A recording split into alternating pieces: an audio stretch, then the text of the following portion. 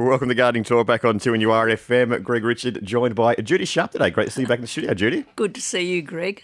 Excellent. What do you got lined up for us today, Judy? Well, I thought I'd just talk about one important fact to start with. Yep. I mean, I know how popular this station is, and you do too, of course. Yep. And I always have the station on in my shop, and my youngest member of staff, who's only 18, he does karaoke to the music all the time. And how do you know those songs? Oh, you know, I do karaoke. And so I went to the Junction last Friday to do a bit of shopping. Yep. I go to the butcher's. Ron the Butcher has 2NURFM on. Oh, excellent. Judy, I want to ask you a question. I said, well, you might have to ring up Monday. So then I do the shopping and then I go to somewhere that we won't mention what it is, but it's in Coles. Okay, yep. And Warwick always serves me because sometimes the shelves are hard to reach on the kind of liquid I'm looking for. Yep. And he said to me, oh, Jude, when are you on again? I said, Monday probably. Why? And he said, I've got a few questions I need to ask you.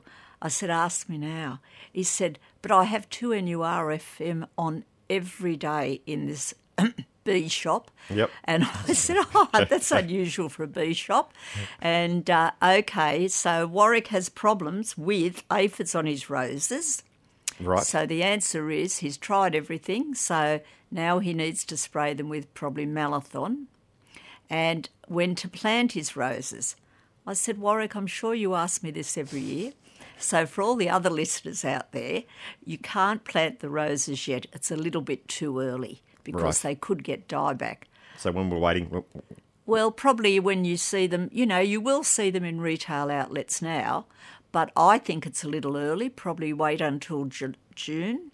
Okay. And plant them then, yeah, because they're when you buy them, you know, they're actually dead. They're dormant.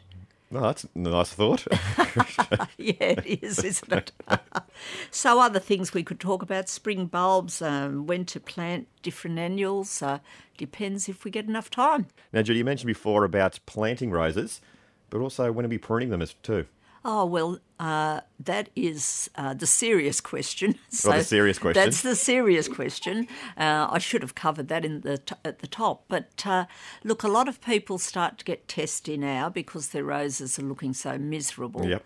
Particularly after we've had a lot of rain, they get black spot and fungal diseases. A lot of roses have got scale on at the moment. So everyone gets tempted to cut the life out of them, and it's too early. Right. Far too early. You need to wait till they start to go into their dormant period, which is generally on the coast. You could do them at the end of June. Inland, sometimes the Hunter Valley residents wait until August before they prune. Yeah, because you need them to be going into their dormant state for them to shoot nicely when they come out of it. But also when you prune them, you spray them with lime sulphur, and that keeps the insects down for 12 months. Yep. And then you should give them a bucketful of poultry manure each, a full bucketful. A full bucket. A full bucket. Yep. They love it. They absolutely love it. And then 3 weeks later, a handful of rose food. Now, obviously, those instructions don't apply to people growing roses in pots. You wouldn't give them the poultry manure. You might burn them. So then you would use sudden impact, which is a slow-release fertiliser. But I generally don't prune my own roses till the middle of July. Okay. And I'm on the coast.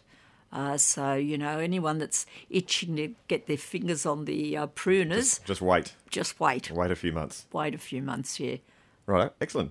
Now, Judy, you mentioned something about spring bulbs. Yeah, spring bulbs. I know we're out getting into it early, but it's time to plant them. You need to plant them by the end of May.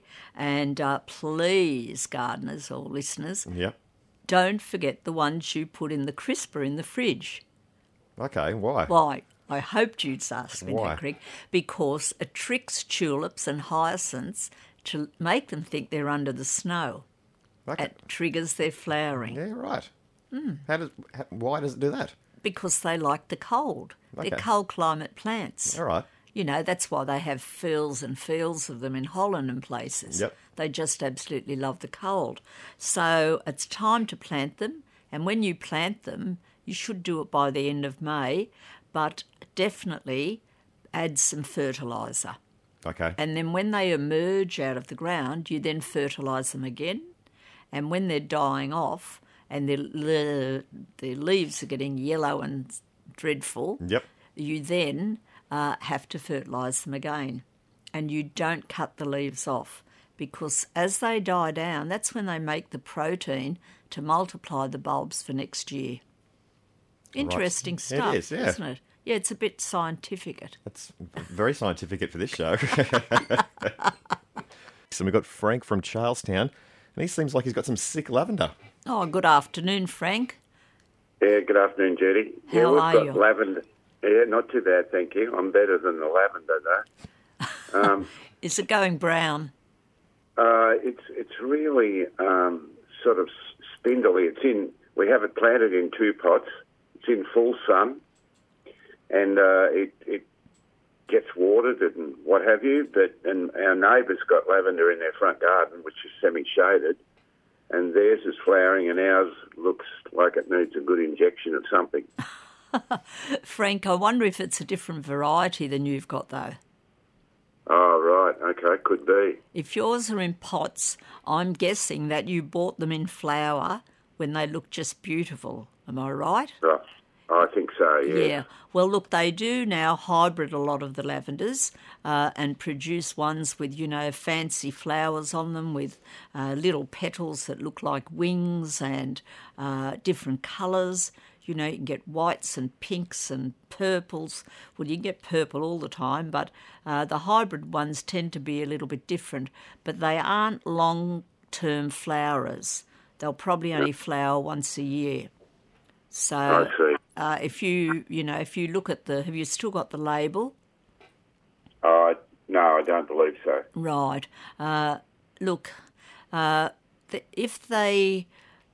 You could give them a little bit of fertiliser with something like Flourish to encourage them to flower.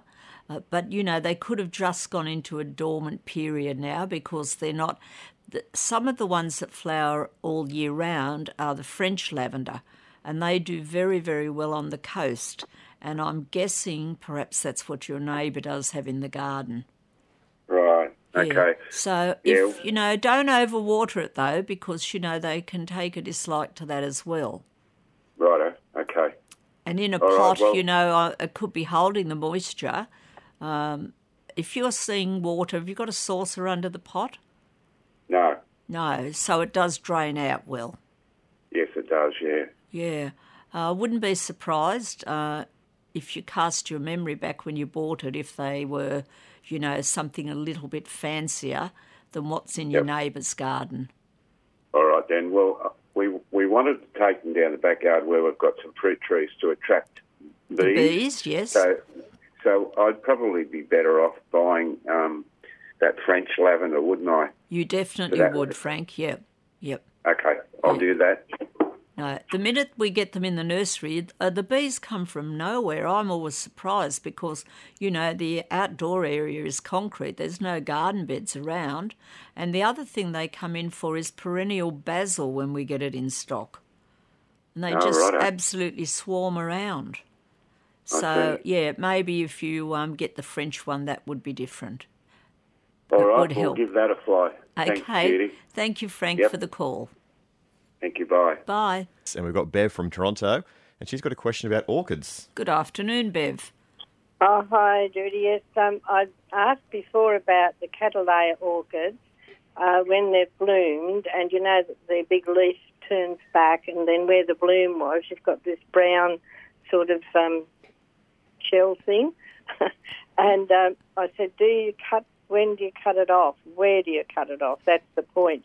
Do you just cut the brown shell thing out of the leaf, or do you cut it the stalk right back onto the plant? Oh, no, I'd cut it right back onto the plant, dear. Right. Yeah. Okay. Now, tell me, have you got that Cattleya inside? No, it's out on the near the carport under a tree. Right. Because, you know, often they're grown in heated glass houses. No, this has been doing, well, it was neglected out in the yard before my husband died. It had been out there for quite a while, and I discovered it and thought, I'll bring it up where I can see it. So I put it under the tree beside the carport, and I had 10 blooms this year. Really? Oh, they're gorgeous. They're one of the loveliest orchids, and you don't really see them to buy, do you? No, and it has a perfume too. That's lovely. And, you know, we're coming into Cymbidium time now, and they're my favourites. I love the long stems and the long strappy leaves. But you're doing very well to grow that outside, I think. Yeah, I cut it back.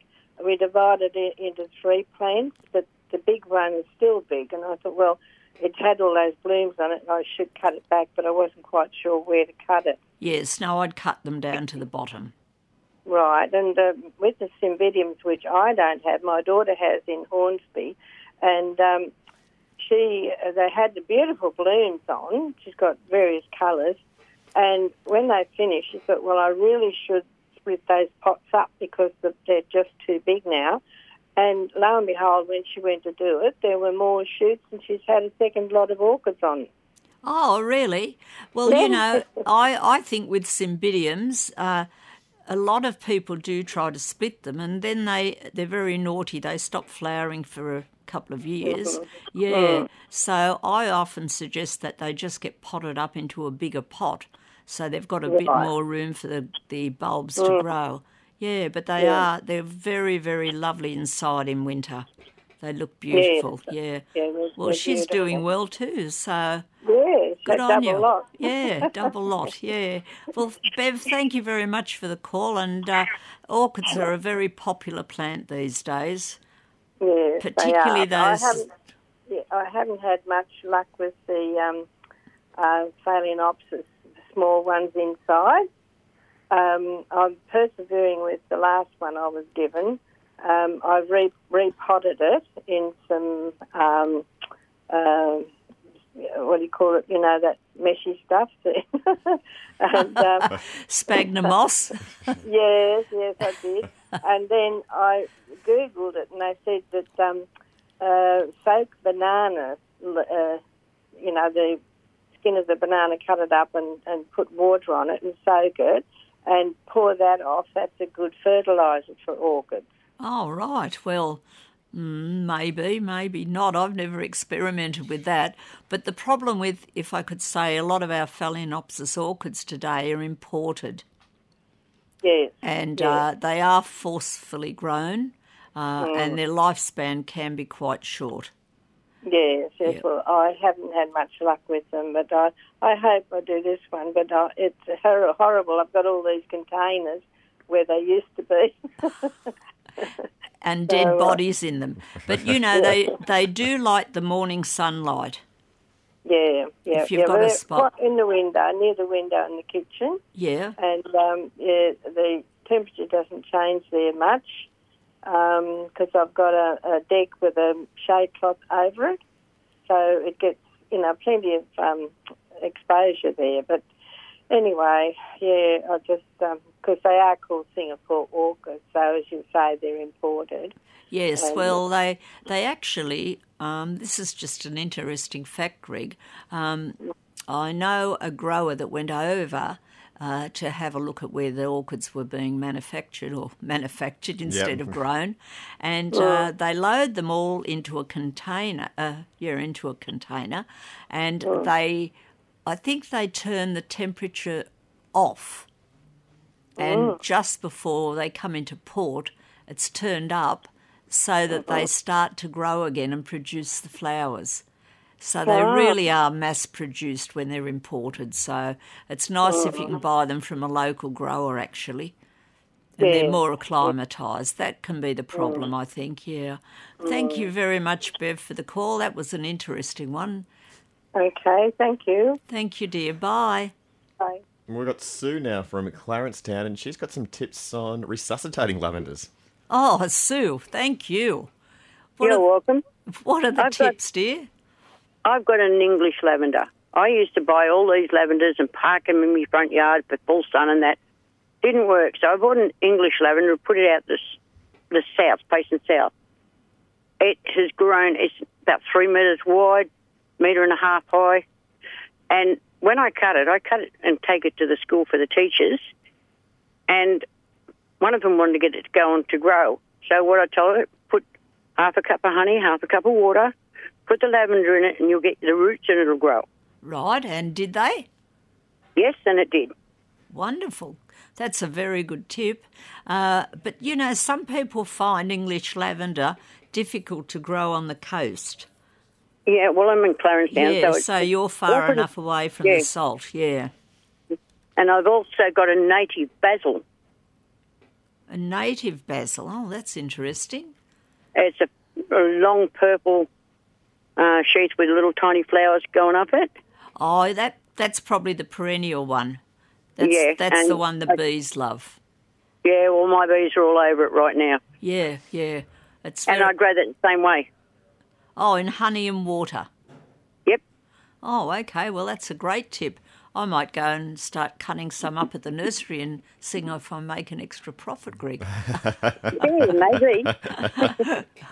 Thank you, Sue. I'm always interested in getting little tips like that. Thank you for the call. Someone said that to me and I thought, oh, yeah, you're crazy, but no, it does work. It does work. Honey and water. Yep. Oh, right, okay. Well, I might start having that for my breakfast instead of wine. Thank you, Sue, for the call. Okay, no worries. Thank Bye. you, dear. Bye. That's something we can all try, I think. Give it a go. Yeah, it might be good for our health, Greg. Drinking honey and water. Yeah, it might do something for your hair. What do you mean, my hair? Does it need to grow a bit more? Well, I don't think so. Oh, I think it's fine. sorry. So we've got Sharon from Cardiff, and she's got a question about aloe vera. Oh, good afternoon, Sharon. Right. My husband got a plant of a gardener that knows his stuff. Right. He put it in the plant, in the pot, in the cement pot. Now it's got sandy soil and everything else. And I went, oh, okay. I looked it up on YouTube. Now they like that because it's a desert plant. Now he wants to water it during winter because some of it's starting to go brown at the top. Right. Why what? Yep. So do you think it's going brown because you're overwatering it? Yes. Okay, well, look, they are a succulent, so they don't need an incredible amount of water. Is it out in the open where it's getting the rain? It gets a bit of rain and a bit of sunshine during winter. Right. Well, they will take the full sun, of course, all year round. But the brown tips indicate to me you might... Now, with that pot, have you got a saucer underneath it? No. Right, so it drains out completely. Yep. Right, okay, well, maybe you are overwatering it, or maybe it's looking for more sunny position. Rightio. Is that, No, would that work? I keep telling him not to do it, and he won't listen to me. I said, no, it's like a cactus. It is, definitely. So you're in the right, Sharon. You're giving the right advice. Thank you. Yeah. So is he listening? No. Oh, well, now you're going to have to tell him and hope he believes you.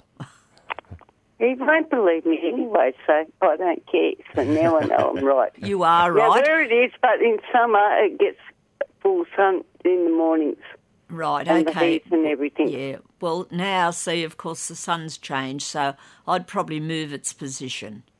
Oh, it's too heavy to lift up. Because there's only one plant now, there's about 4. Oh, right. They're fairly easy to grow. Yeah. Yeah. No, I think, you'll find, if you can just cut back on the watering, you'll find it'll come good, Sharon. That's what I told him. Thank you. Okay. I'm glad I could help you, dear. Thank you. Okay. Bye. Thank you, darling. Bye.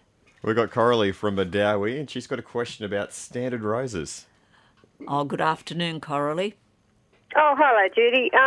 Yes, we've been here for 20-odd years, and these 2 standard roses were here then. Recently, they flower all the time. Recently this year, they've got, like, the trunks and the branches had white bits on them, like not on the outside. It looks like it's in the actual stems. So I've sprayed all them, right? And it's one, but one is like, it's like a set of antlers with the knot in the middle. So one side of that one's died, but the other one's come back with leaves and that on it, and I don't know what to do with the other bit. Do I cut it off? Oh, Coralie, can you tell me they white roses? Yep. Well, yeah, okay, so they're icebergs. That's why they flower all the time. Yep.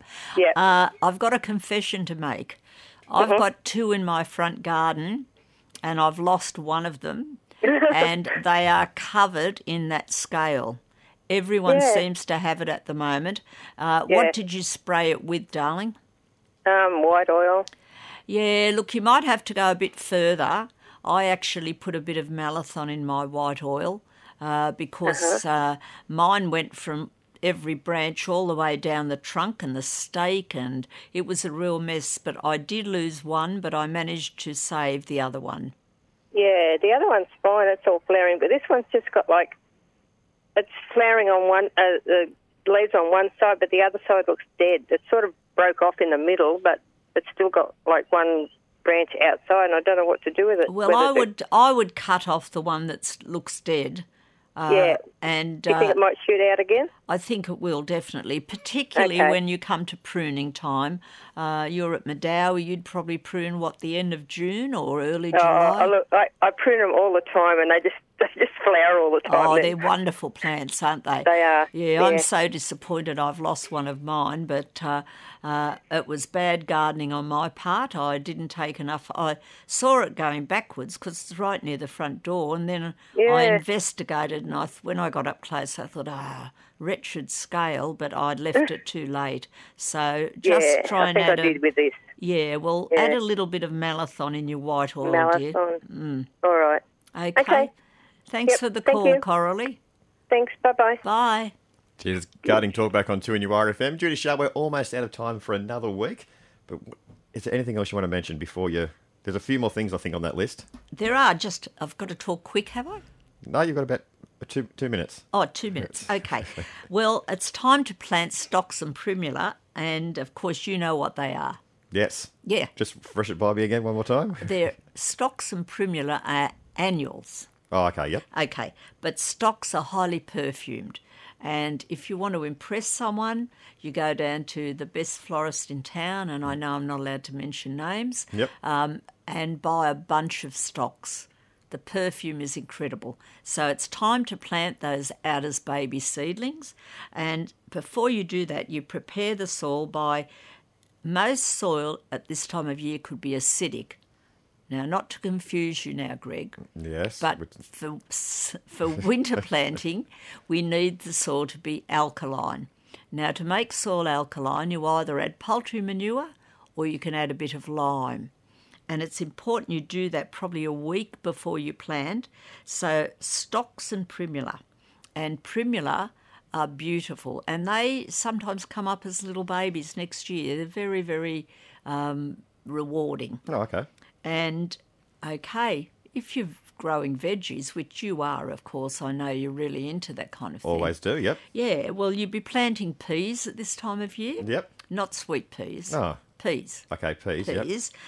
You need to lime the soil before you start planting them. Okay. Because they like an alkaline soil too. I find most winter plants do like the soil to be a bit alkaline, whereas in the summer... Sometimes they mostly look for acidic soil. Okay. Have I confused you a little bit? No, you haven't, but we've run out of time. So we'll have to work it out next week. Okay. Thanks, Greg. Gardening Talk back on 2NURFM. Thanks for listening to this podcast from 2NURFM at the University of Newcastle. Topics range from gardening to health, well-being, pet care, finance, business and travel. You'll find them all at 2NURFM.com.